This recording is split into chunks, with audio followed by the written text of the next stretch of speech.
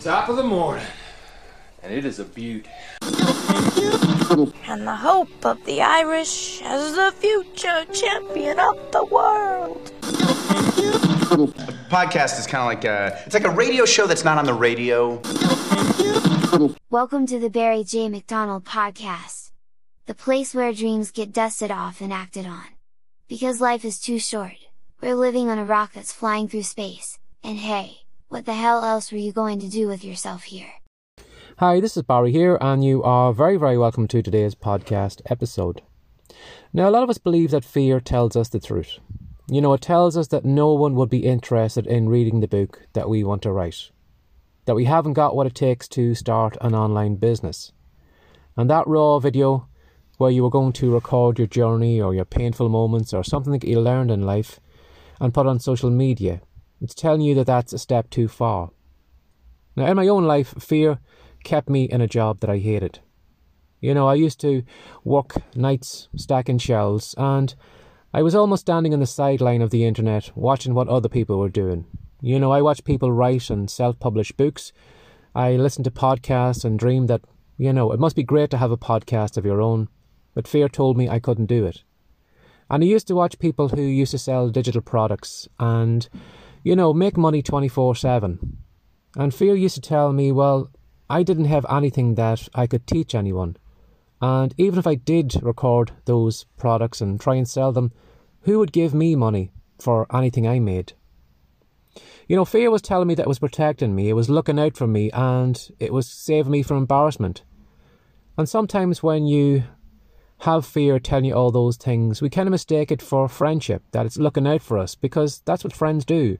You know, friends point out the dangers, they tell us their best advice, and they don't want us to be unhappy. And yet here was I listening to fear, and I was in my own kind of tiny safe box that I made for myself, where I couldn't be embarrassed, where I couldn't be making any mistakes, and yet it wasn't happy.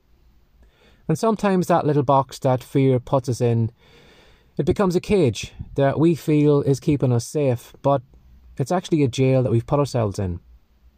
And unlike other prisons, like, you know, where you have the prisoner and you have the jailer, we're the prisoner and the jailer. You know, we long to break free of the jail that we have found ourselves in, and yet we're the one that has the key in our hands. But fear doesn't want us to know that. You know, it makes a case for all the failures. It'll tell you how everything is going to flop, how you aren't going to be successful.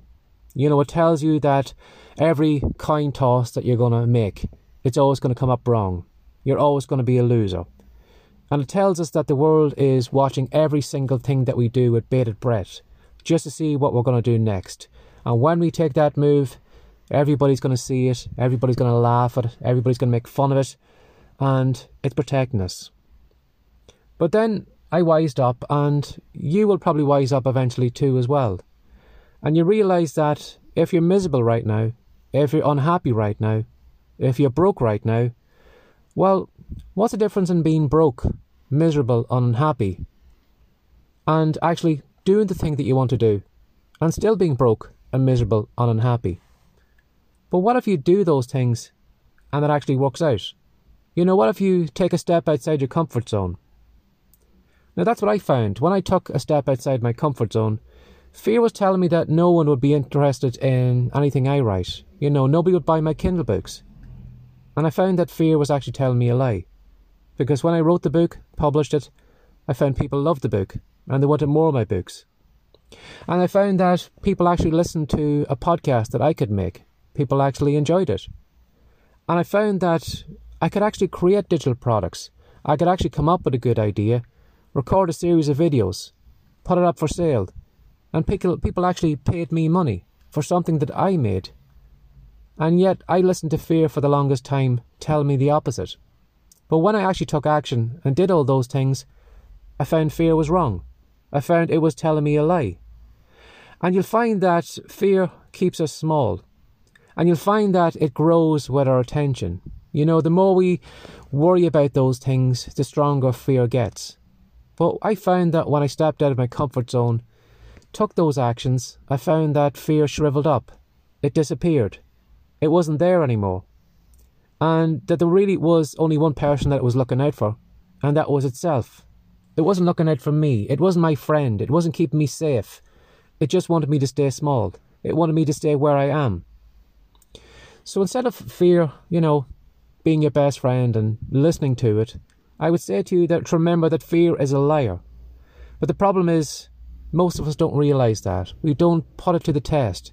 We don't realise, look fear in the eyes and say, you know something, I'm going to do it anyway. I'm going to see how it happens. If it doesn't work out, at least I've tried. But what if it does work out? But unfortunately, too many of us listen to fear and all the negative things that could happen. But even if you toss a coin, you could be 50% right, you could be 50% wrong. But fear never tells us that. Fear always tells us that we'll be 100% wrong. But how can that be?